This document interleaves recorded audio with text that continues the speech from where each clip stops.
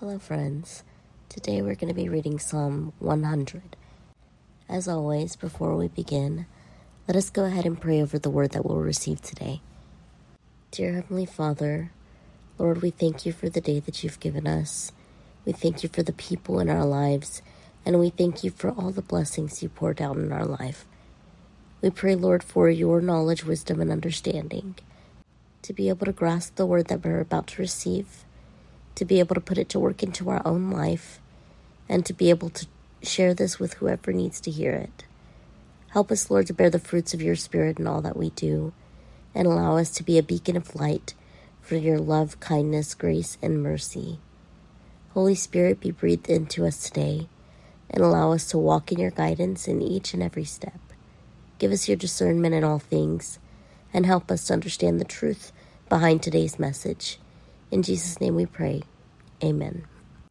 So Psalm 100 is titled, A Psalm for Giving Grateful Praise.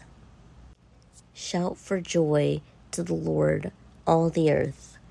Worship the Lord with gladness. Come before him with joyful songs. Know that the Lord is God. It is he who made us, and we are his. We are his people, the sheep of his pasture. Enter his gates with thanksgiving and his courts with praise. Give thanks to him and praise his name. For the Lord is good and his love endures forever. His faithfulness continues through all generations. So that is the end of Psalm 100. I want to focus on verse 3 here. It says, Know that the Lord is God.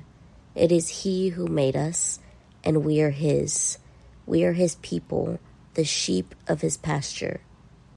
A lot of us go throughout this life feeling like we don't belong, feeling like we'll never be anybody in this world and will never amount to anything. But this scripture right here tells us differently.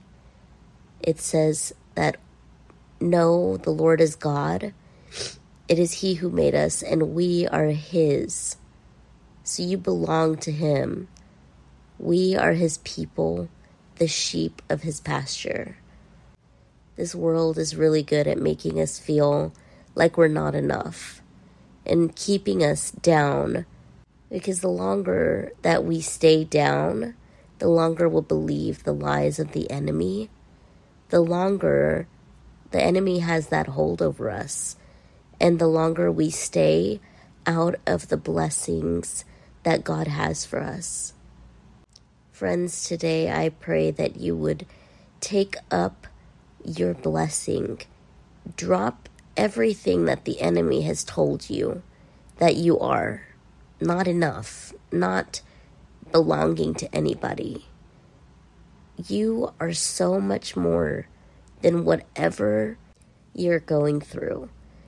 Do not let the enemy keep you from being in God's beautiful grace and mercy and love. He loves you so much, and I just pray that you would be able to feel that.